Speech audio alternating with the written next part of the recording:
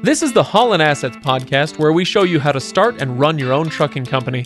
Ever wanted to go out on your own? Follow Chris as he goes through the highs and lows of running on his own authority.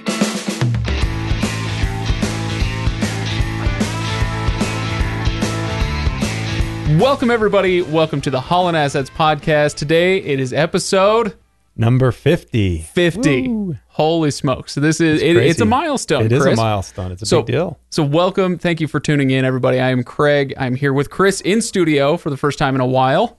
And how are you feeling? I'm feeling good. I haven't caught the COVID, so I'm feeling pretty good so far. Not yet. So not yet. We'll see how that goes. We'll keep it away.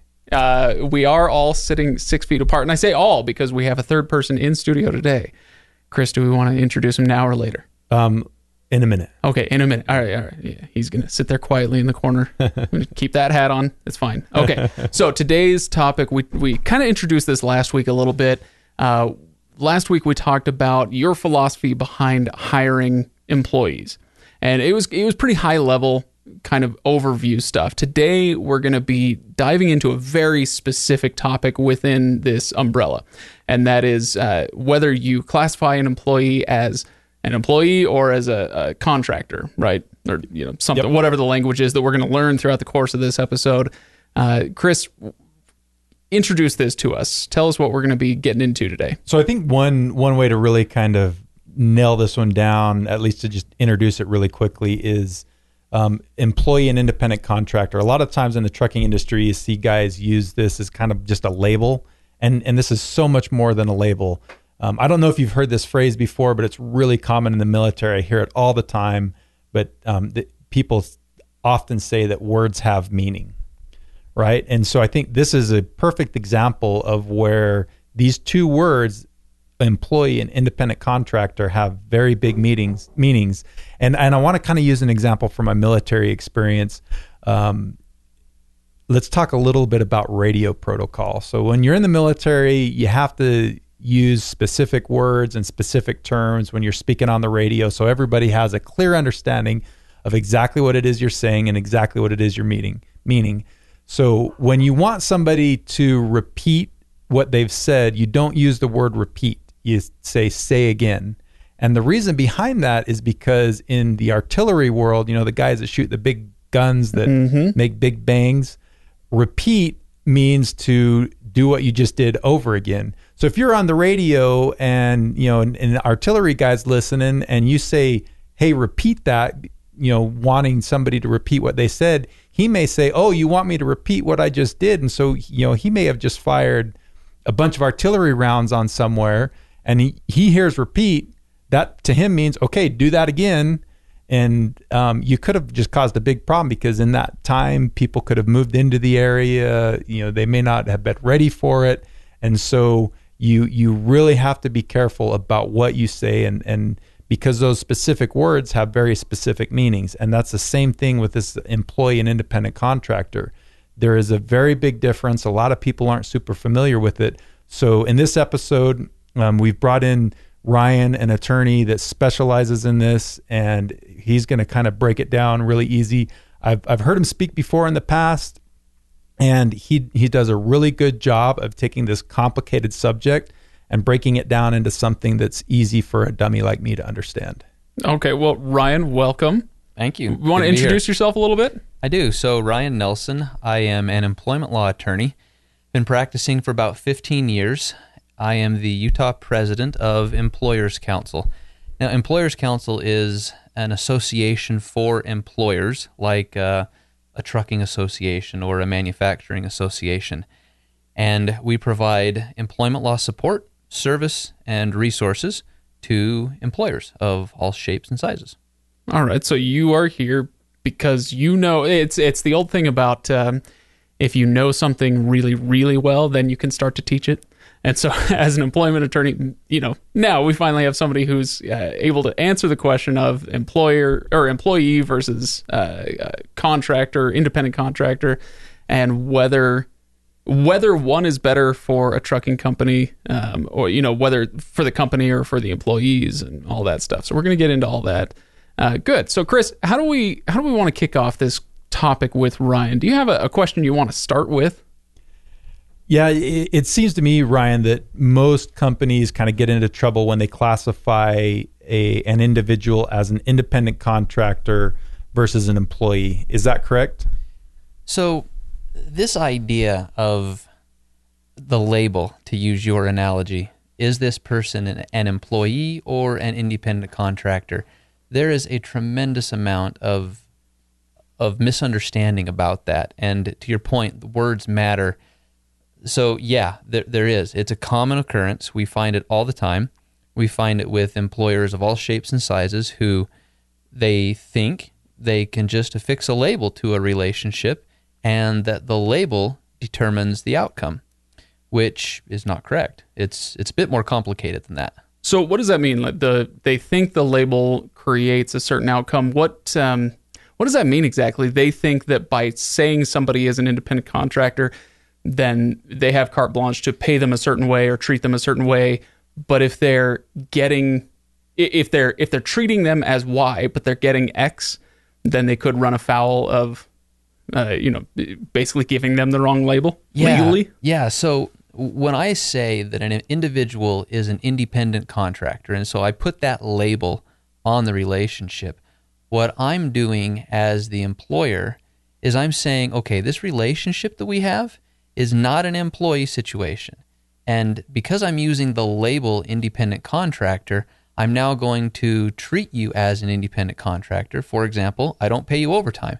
In fact, I don't pay you wages. I pay you a contracted amount. And you have certain liberal freedoms, and I have certain freedoms. In other words, it's like a business-to-business arrangement. But what I mean by the label and putting a label on that is, so if I say independent contractor, I'm then going to act in a certain way and do certain things, but the label itself isn't what controls the outcome. And that's where most companies get sideways, is they think, I'm just going to choose, and I pick independent contractor. And because I've chosen that, therefore, everything else that I'm going to do is okay. But that's the misunderstanding, is you can't just pick the label and make it so. Got it. So if you label somebody as an independent contractor, how do you prove that they're an independent contractor? Do you have to prove it, or what's the process for showing that, hey, this guy is an independent contractor? If you can't just say, hey, wave your magic wand, you are an independent contractor, what needs to happen there? Yeah, great question. So in employment law, when a company makes a decision, and an independent contractor is just one example of many, that when I make a choice as the employer, the burden of demonstrating that I've done it correctly is on me. I have to prove that. In other words, again, the label doesn't control, the designation doesn't control, it's what's actually happening with the circumstances. If I choose to use an independent contractor, and there are a variety of tests, both under federal law and state law, that determine what is indeed an independent contractor, I have to comply with those tests. If, for example, unemployment's a big deal right now. We have 39 million people apparently unemployed and on the state unemployment rolls throughout the U.S. In order for me to claim unemployment, there's a process that I have to follow. I have to qualify and be eligible for the unemployment. And an agency looks at that and makes an assessment. Same analogy is true with an independent contractor. If I designate an individual as an independent contractor, the unemployment division actually has a test that they look to, and if an employee says, hey, I've received money from this company, but I'm an independent contractor, what the unemployment division is going to do is turn around and go to that company and say, hey, this person says this is an independent contractor relationship. Prove it. It's on you to demonstrate that you've met our test in order to qualify for the privilege, if you will, of having an independent contractor relationship. So in this situation, the whole innocent until proven guilty thing goes out the window, and it's the opposite. You're guilty and you got to prove that you're innocent. It's flipped on its head. It really is. And it's strange because these types of claims are administrative. They're not litigation. It's not in a courthouse, state or federal. It's an administrative claim where we're dealing with an agency. And again, the agency looks at this as the cost of doing business with us is you get to prove that you're doing it right. And if you're not doing it right, then we levy a penalty or consequence.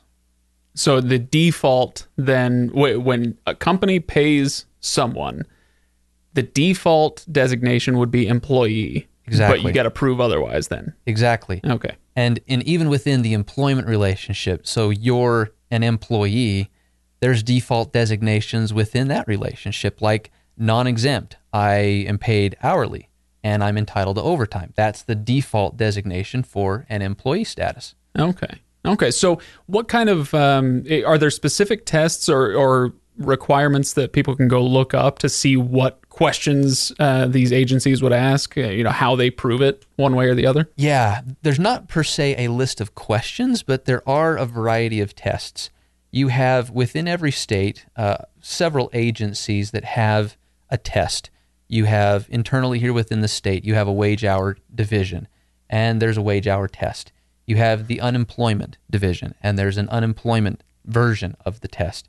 You have federal law, the Fair Labor Standards Act, and the Wage and Hour Division. They have a test. You have the IRS. They have a test. So, and this is where it gets really funky for an employer, is you're doing business within a state which has a variety of tests and agencies that enforce those tests. You're also doing business because you're in the U.S. under federal law, and you have a variety of federal law tests. They're all a little different, but they all generally focus on the same thing. They just use different words. But the tests are looking at the relationship, the control or the level of control over the behavior, and also the relationship between the parties in terms of risk, frequency of use, reliability, stuff like that. So as you're talking about this, it's making me want to zoom out and say, okay, now we need to actually define, for the purposes of our conversation, what an employee or a contractor is, an independent contractor. And kind of what I'm hearing is something along the lines of, okay, so Chris tells me, hey, we need to make X number of podcasts a month. And that's the deliverable. Here's the thing that we have to make. And it's up to me how to do that, when to do that, et cetera, et cetera. If it were a type of thing where Chris said, okay, every Monday morning at 9:00, your butt is going to be in that seat, and we're going to be, creating these things, making these deliverables. Then we're drifting into he's requiring, like, the way that I'm doing my work or something. Is this how we're getting into the employee versus contractor? Yes. So there's a great analogy that we've talked about just briefly in our last conversation that I'll use today when we're ready for it. But what you've just given as an example is behavioral control. And so if we look at the IRS test, they have this behavioral control characteristic, and that is who's telling the independent contractor what to do. And if, in your example, your butt will be in the chair at this time, we're going to be working for this long, we will be focusing on this, that, and the other, and here's how you're going to do it, here's how I want you to do it, here's the outcomes, here's the way I want you to do it. What we've done is, instead of a business-to-business type relationship where both parties come at the situation with certain expertise and expectations, we've modified that where, and again, your example is almost like a boss telling the employee what to do, when to do it, how to do it, why to do it. This takes us right back to the label question at the very beginning. The label isn't determinative, the relationship is. And in your example, those characteristics of the relationship, you're telling someone who, again, we've labeled as an independent contractor, but you're telling him or her, you're not really independent because I'm in charge. When you have characteristics in the relationship like that, that's what leads an agency to conclude, yeah, we really have an employee relationship, notwithstanding your label, because of how you're treating each other. Mm. So, yeah, Chris, take it away. You look like you had something to say. Yeah, from the previous conversation that we've had, Ryan, you mentioned that the federals, and you've said this before, that the feds have kind of their tests, the states kind of have their tests, but the federal has, for the most part, an 11-factor test that kind of helps determine whether the person is an independent contractor, an employer. And you used an analogy that I really, really love where you talk about a sliding scale. And these are the scales, like you remember gym class, Craig, when you had to step on a scale and it had a weight on it. You had to move it, right or to the left I'm sorry, and get it to balance. I've completely blocked that from my memory. You didn't weigh, you didn't weigh anything back when you were in high school. I still don't, actually. Yeah. So anyway, let's kind of move a little bit into that 11-factor test and how that all fits in with the sliding scale. So everybody picture that sliding scale. If you don't remember from gym class or from the doctor's office when you had to step on one of those, I actually in the show notes I'm going to put a picture of a sliding scale so you can That's you can good. think about it. Go back and look at the show notes. I like that. So the 11-factor test that you're referring to is the IRS test. And the IRS, frankly, is one of the agencies most likely to catch an employer with a misclassification.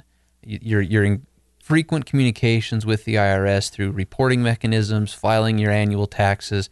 So the odds are better that if you've misclassified someone, the IRS is potentially going to catch that.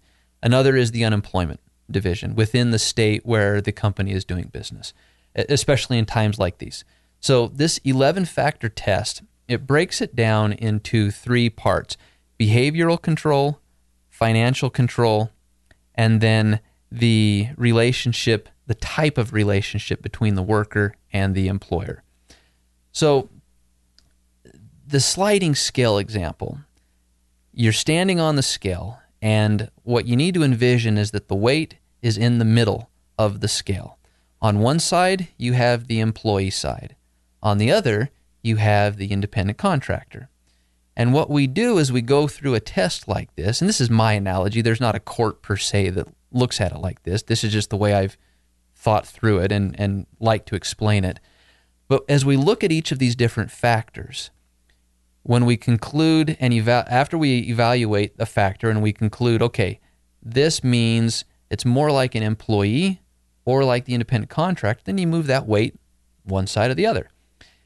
As you evaluate each of the characteristics, the weight should be moving to one side.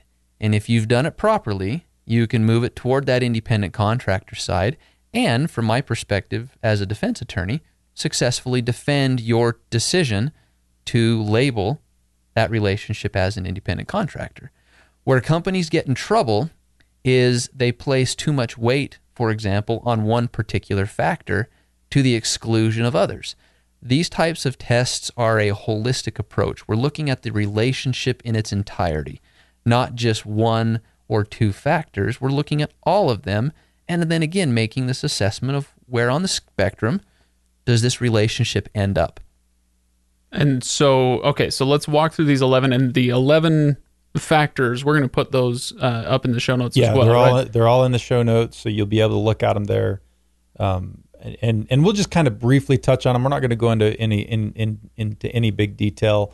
Ryan, last time we talked, you used another analogy with a plumber, and that was a really good example. So, most people understand plumbing and hiring a plumber to do a job, and so we can kind of go through all or part of these. We don't necessarily have to touch every last one of them, but we can go through enough of them to at least kind of get people the idea of how the question gets answered and how that shifts that scale one way more towards the employee or more towards the independent contractor. And this is where I get to do my plug. Go to hollandassetsllc.com for full show notes. That was pretty good. You've been practicing that. Silky? Yeah. Was that good? Okay. All right. That was well done. Thank you. Smooth. Thank you. Okay, take it away, Ryan. All right. So you gave an example of butt in a chair, doing this at this time in this manner. That's one of the key characteristics of behavioral control. Okay? So instructions that the business gives to the worker. What are those? And do they look like an independent relationship, or do they reflect more of what an employee relationship looks like? Your example, more like an employee.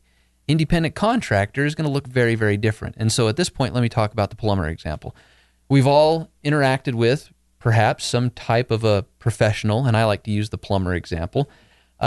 I have a variety of pipes and faucets and fixtures in my home. Something breaks and there's water leaking and I can't fix it. I don't have the tools. I don't have the training. I just don't know how to do it. And so I go out into the market to try and find someone who is an expert, who does have the tools, the licensing, the credentials, the experience, and advertises that. So a couple key points there. I'm looking for someone who is a business. They advertise in the community. They have everything that they need, and I can connect with them. The plumber shows up. He doesn't tell me, I don't get to tell him, hey, I'm available Monday at 9 a.m. You will be here. No, it's not how that works. He comes when his or her schedule permits. So there's an aspect of behavioral control right there. The plumber shows up when it's convenient for that individual because he or she is independent and is running their own business. Plumber shows up and I point him or her in the direction of the problem. He or she goes and does the work, brings his or her own tools, training, has licensing, probably pulls up in a van with branding and labels and licensed, bonded, and insured stuff on the side of it. I point the person in the direction of the project is completed, and the contractor hands me a bill. I don't provide tools for the plumber. I don't stand over the plumber's shoulder and say, hey, no, I don't think you did that right. You ought to do it this way. I don't do really anything other than pay, and then we separate. I may never see that plumber again. The plumber could go across the street and work for my neighbors. I could bring the plumber back to do more work. It just depends on my needs, but there's a lot of great tidbits in this relationship, in that example, about what an independent contractor relationship really looks like. I think, frankly, that that's one of the easiest and the ideal independent contractor relationship. And the behavioral control piece, I'm not telling the plumber what to do. I'm not telling the plumber how to do it. I'm not providing a mandate about when or why or how, because that individual is independent.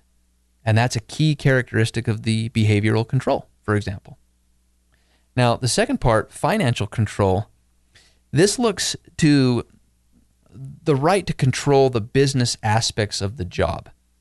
So in this instance, the plumber shows up.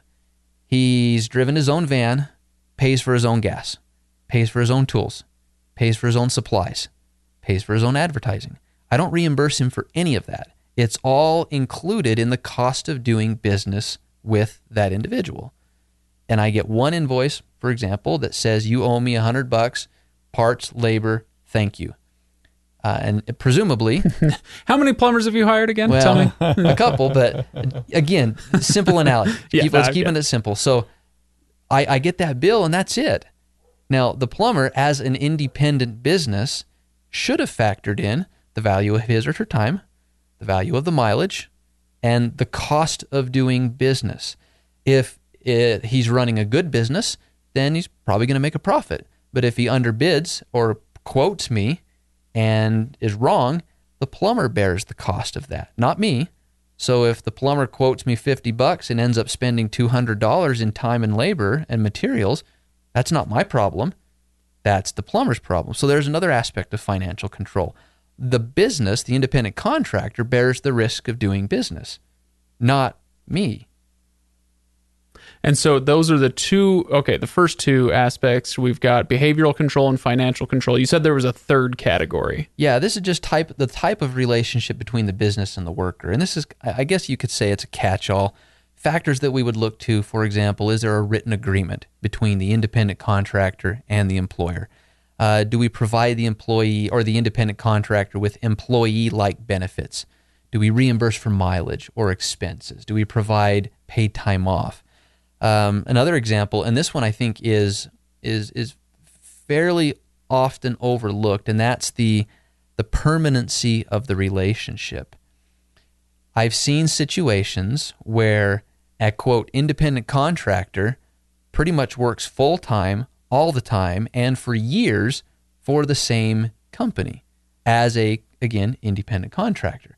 Well, there's a permanency within that relationship that contradicts an independent contractor status. Employees come every day to work and stay for longer periods of time. Independent contractors don't necessarily. They come when there's work, they do the work, they leave.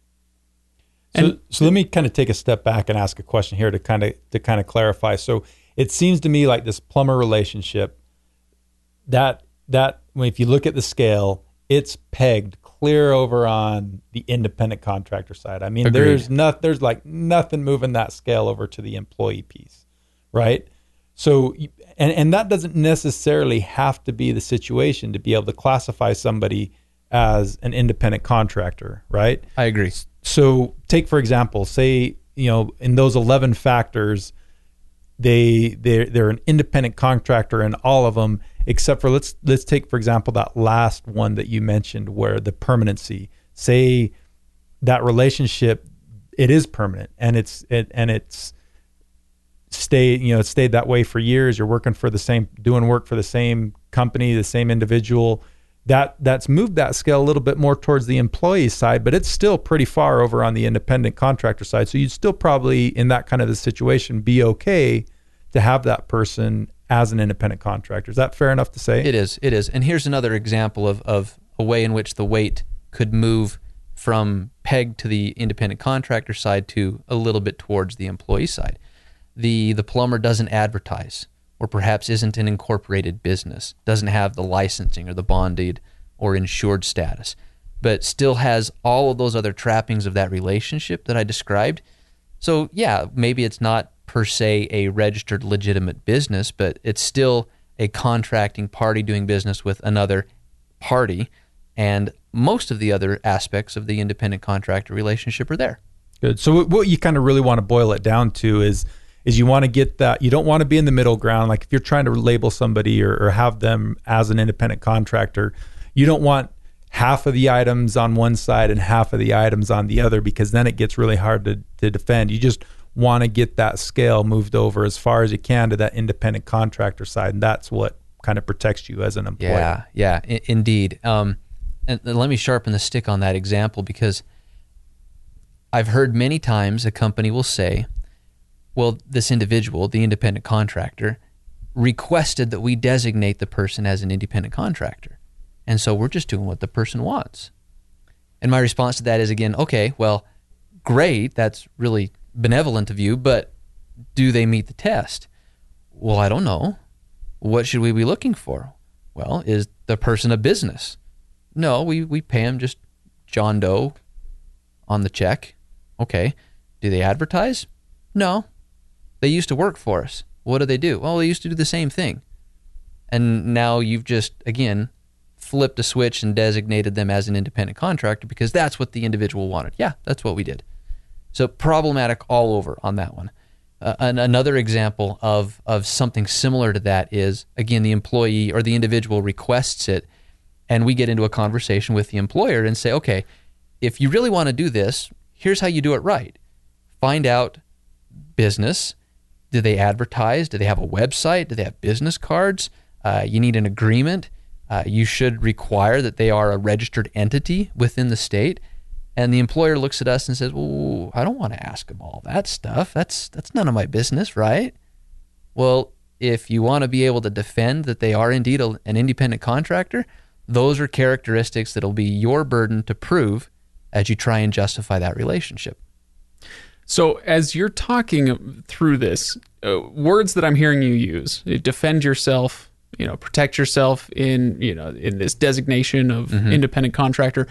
What it sounds to me like is, boy, I really want to classify somebody as an independent contractor. I just got to justify that. But I'm not sure if that's what we mean to say, or maybe it is. Do we want to get into the question yet of whether you should want to, if you're hiring somebody for your trucking company, I mean, that's specifically what we're going after here. Do we want to get into whether you should be going for that designation? Or, Chris, do you want to save that and put it on tenterhooks? No, I think let's start answering that question right now. One thing that I kind of want to clarify with that before we get into it is one, Ryan typically represents employers, so this is what he does, and he has a lot of experience in the trucking industry, representing, trucking companies, working for trucking associations, advising. So he knows the trucking industry. One thing that I want to, let's move into that now is a lot of the times for employers, it's beneficial to label somebody as an independent contractor. Absolutely. But just because it's beneficial to you doesn't mean you legally can do that or should do that. So what makes it beneficial? Is it because you don't have to pay the taxes you and the have, benefits and all that? There's a lot of, essentially that entire cost of that relationship becomes a business expense. It simplifies a lot of things. It's just, it's easier to do. But in the trucking industry, it gets done incorrectly all the time. And I just want to just throw it out there. One question right now that just kind of, I think, in my opinion, breaks this wide open is, in your opinion, you've got all those tests and those factors that we have to go through. Can somebody be labeled as an independent contractor if they don't own the truck they drive? Maybe. And that's a cop-out legal answer. Because I saw that coming from a mile away. I was on a webinar, or listening to a webinar at noon, and one of the attorneys responded with, well, it depends. And I thought, you cop-out. Answer the dang question. So maybe. And what I mean by maybe is this. So again, you've got all of these factors we're looking to. One of the key factors in this relationship of independent status, and you've brought up the truck example. So the contracting employer provides the vehicle, the means by which all of the work is basically done, aside from someone who pilots the vehicle. And when I provide you with the vehicle, I'm also probably requiring some form of maintenance schedule, some form of liability coverage, or adherence to certain standards and expectations. Perhaps I'm dictating how you use my truck, when you use my truck, things that you can or cannot do, when you use it, when you pick it up, when you drop it off. All of those other factors are now going to pile up and start to strongly suggest employee status rather than independent status. So if I don't own the truck, can I be an independent contractor? Perhaps if you've got some other aspect that, like a lease agreement, or a purchase to own agreement, or something where the independent contracting party has some financial cost and skin in the game, so to speak. And if I total the truck, it's on my insurance. It's on my dime rather than the company that is leasing or provided me the vehicle. So I don't have to necessarily own my vehicle, but I do think other indicators have to support that financial aspect, that the risk of doing business is borne by the independent contractor rather than the employer. Because if I'm the employer and I provide my driver a truck and he or she totals a truck, that's on my insurance. The employee walks away. And if that's what happens when we say it's an independent contractor situation, then that completely contradicts independent status. Interesting. Yeah, I just kind of looking through and thinking through those 11 factors, and thinking how trucking companies typically operate. Even when they have somebody that leases onto them, it becomes really hard if you don't own the truck to really be able to take all the other factors and shift that scale far enough to the independent contractor side to be able to label that person and treat them as an independent contractor. Because, typically if somebody's working for you and hauling loads for you, even if they own the truck, you're still covering the liability insurance. You're still over the safety, and you have to make sure the vehicle's still maintained, because all those, things that you do affect your safety rating. So if the truck gets pulled into a port, gets inspected and has a bad inspection, that's still going to go against the trucking company's records. Exactly. So there's a lot that with you, the trucking company owning the truck, there's a lot that comes along with those additional factors kind of get married into that. And I was just going to kind of say it's making me think we've got 11 factors here that we're talking about, and what you're saying is it's not like, oh, I scored 6 out of 11, I'm good.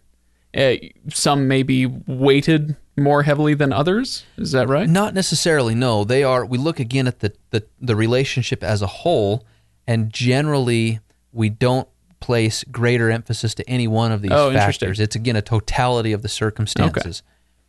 Now, you alluded to something earlier on, Chris, about the being somewhere in the middle and the risk associated with that. for me, the middle is like straddling a fence. If you've ever done that, it's not a comfortable experience. And so if you're Not in the on middle, well, you're there. If you're doing that in this type of a situation, you might get lucky, and the adjudicating party, like the unemployment division or the IRS, they may say, okay, you're far enough to the side, you've got an independent contractor status. But that no man's land in the middle is where the most risk, I think, occurs, because it's hard to predict what an individual, like an investigator, a person, is going to determine based on their interpretation of the circumstances. We can make all the arguments we want, but at the end of the day, that investigator is going to make a conclusion, and that may disagree with what we've argued, and therefore you lose. So the goal, again, is to peg that to the farthest side of the scale. If you're really shooting for an independent contractor status, tie it off nicely. Make sure it's all the way as far as we can get it, understanding that maybe not everything will be, and that's okay, but predominantly, most of the factors are. Right. And you can go, if you have a question you don't understand, or you don't know, say you think you're kind of close to the middle and you're in that gray area, you can go to your state agencies, and you can go to even parts of the federal government, right, and ask their opinion. Say, this is how I'm operating. I want your opinion whether I'm legally operating as independent contractors, correct? What if, I mean, you could do that, but what if they come back and say no? Now you're screwed? Well, then, yeah, but it's better to know up front than to get caught in the back than Okay. once it's already happened, right? So 2 questions there. To your first question, yes, most agencies, and I don't practice in front of the IRS, so I don't know if you can get a confidential or a risk-free opinion. I don't know if the IRS does that, but some state agencies do. Some federal agencies do. And I can, in a anonymous way, so to speak, most of these are done typically by a representative, like an attorney, who reaches out to the agency and says, here's what my client has going on. And I'm not going to tell you who my client is, but I'm giving you this information for the purposes of advising my client and making sure that we do it correctly. Here are the factors. Here's the situation. What do you think? And then the agency says yay or nay, up or down. Here's where we think you're short. Here's where we think you're good. And then you can take that information and adjust accordingly. Now, if you do that and you do get an opinion back that says, yeah, you're not really an independent contractor, but you continue to operate as an independent contractor, now what you potentially have is a willful violation, meaning you knew it, you knew you were wrong, but you continue to do it anyway. And in some instances, penalties can be increased for that, because you now are willfully or intentionally in violation of the law, and you've been advised that you're doing it wrong. When you talk about penalties, we're talking financial penalties? Absolutely. Okay, all right. Yeah. So nobody's going to jail here. Generally not. Okay. That I'm aware of. But can I speak to that though Yeah. for a sec, Craig? Because we talked earlier on about why would someone do this? Why would an employer designate someone as an independent contractor? Well, because there's a 20 to 40% haircut right off the top of the cost of doing business with that individual. And you're saving taxes, federal and state. You're eliminating workers' compensation insurance. You're eliminating unemployment insurance. There's a whole ton of stuff that you've just shaved right off the top of the relationship. And that goes to your bottom line as the employer instead of to a taxing agency for insurance or for taxes. That's the benefit for the employer. For the employee, the independent contractor, I have a tax write-off. I can claim those things as business expenses. The challenge, though, is from a federal agency like the IRS or a state taxing agency, they've lost revenue. And that's bad for a taxing agency.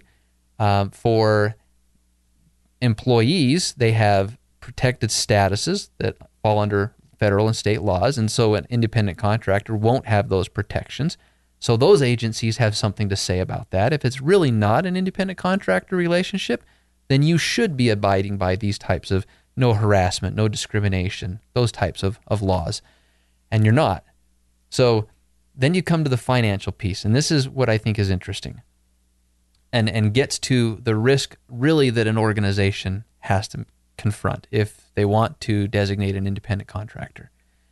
If I've not withheld taxes, if I've not paid my unemployment, if I've not paid my workers' comp, if I've not paid the IRS, if I've not paid the state taxing agency, if I've not properly paid wages because it's an hourly with overtime situation, those obligations are all still there.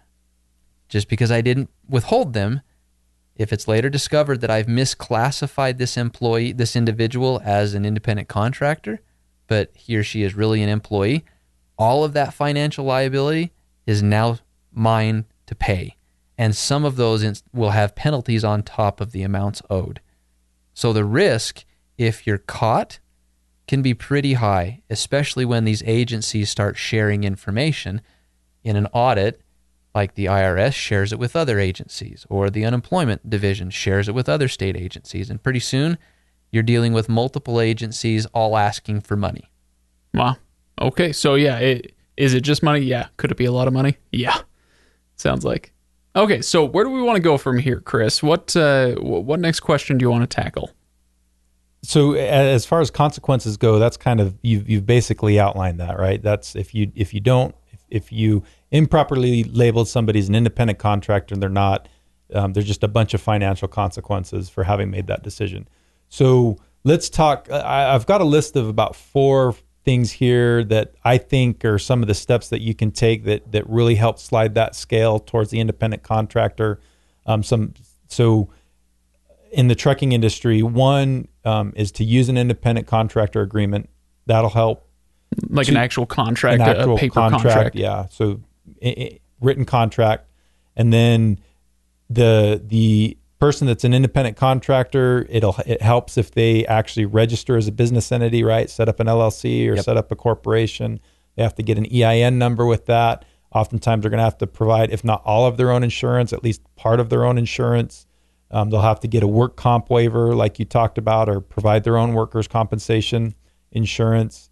Then the third one would be provide their own equipment, so that, owning that truck, that's a big, because owning that truck also means there's a couple of those other factors that typically kind of go hand in hand with it. So if they own their truck, that helps. And then, it's just, I guess it's always important to document everything so that you kind of cross your T's, dot your I's. And yeah. As to the employment, the independent contractor agreement, there is a misunderstanding that we commonly confront, and that is, well, we have an agreement. 2 parties independently agreed and said, this is what we think the situation is. In most instances, here in Utah, for example, that agreement doesn't control. It's an important factor to consider, but just because, again, these 2 parties said this is an independent contractor relationship doesn't mean that the unemployment division or the wage and hour group is going to agree. It's just a factor that we will consider. It's not controlling. So it's good to have it, and you should, because within that agreement, you are identifying risks and liabilities and then allocating those appropriately amongst the parties based on the relationship and the negotiations. But it certainly doesn't dictate the outcome. So, Chris, let's make it personal. Okay. So you were recently on the hunt for an employee, and you decided, it seems early on in the process, that you wanted to go for an employee, right? Mike, your driver, is an employee of Holland Assets, not an independent contractor. Is that right? That's correct. Yeah. So what made you point yourself toward that instead of the independent contractor? Because everything I'm hearing here says try to get an independent contractor because you can save a bunch of money. But you decided to go the other way. Tell me why. A lot of it is just because he doesn't own the truck, and I, in my opinion, I think it's really hard because there's so many other ramifications, like I've talked about, that come along with owning that truck. Because he doesn't own the truck, I own the truck. I control the maintenance. I control the how it operates. I kind of tell him when and where to go. Just looking through those factors and those tests, I just feel like you can't really label that driver. I don't feel comfortable labeling him as an independent contractor. Now, someday down the road, I may lease guys onto my motor carrier authority, so they bring their own truck, they lease under my authority. I still control some of those aspects, but I think in that situation, once you do that, it becomes a lot easier to be able to defend that it's an independent contractor relationship. I just think Interesting. when they don't own the truck, it gets really hard to be able to at the best case scenario, in my opinion, you're straddling the fence.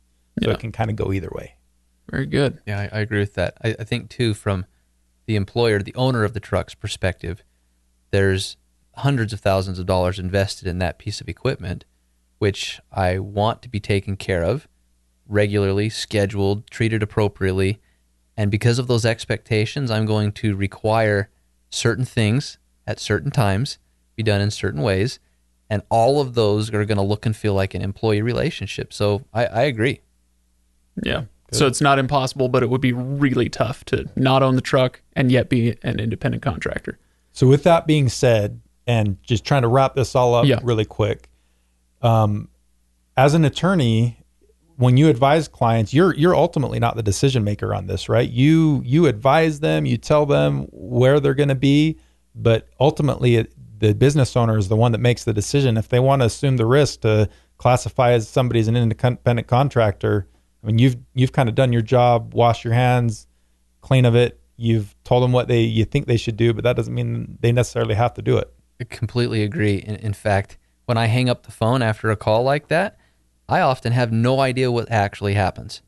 And if the company receives a claim, typically that's when we would get involved again, because now we need to try and defend that. But my role and what I like about my role in this instance is I'm not paid to make the decision for the organization. I'm paid to advise what the risks are, what the rules of the game are, and paint what those potential consequences, the pros and the cons, look like, and then step away and let the owner or the CEO or whoever make the decision about how they want to run their business based on their tolerance for risk. Because if there's a claim, it doesn't land on my desk, I'm not responsible for it. It's the company. Yeah. So ultimately, if somebody listening has any questions and doesn't know how they want to classify their employees or their independent contractors, it's probably best to talk to an attorney, get that attorney level advice, and then use that to help make what decision you feel is best for your company and the risk you're willing to take. You mean we're not just going to give everybody a one-size-fits-all answer in this podcast, Chris? Imagine that. What are we here for anyway? We're not very helpful, are Yeah, we? yeah. Well, sorry. Yeah, attorneys were needed in situations like this. We can be useful. And really what you would be looking for if a business is trying to make that analysis, talk to an employment law attorney. This is a key aspect of what we do, and we're looking at, again, a variety of these tests, and you get the benefit of the attorney-client relationship, which means if you've done it wrong and you tell that to me, I don't have to share that with anybody else, nor do you.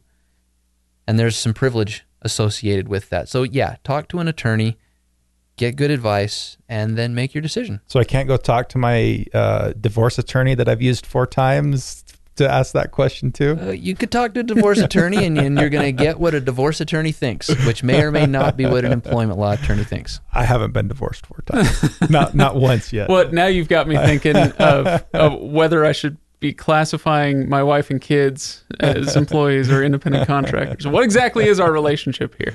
Okay, so I feel like we had a really good stopping point, and then we made a couple jokes and we missed it.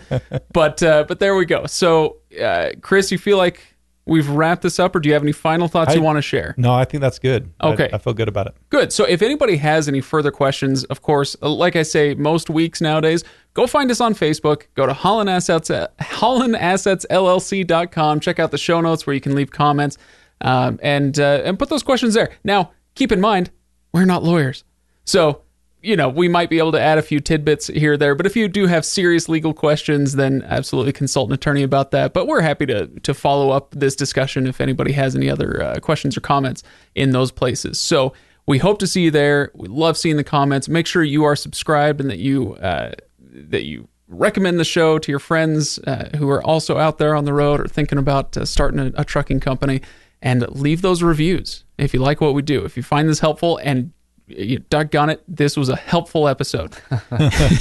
Listen to it again. This is helpful stuff. If you find this helpful, go leave a 5-star review wherever you listen to your podcast. We would really appreciate it.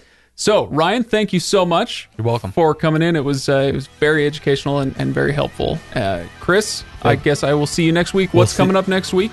We're going to talk more hiring a driver, a little bit more about the nuts and bolts and the actual process of doing it. The actual how-to. All right, we'll see you all then.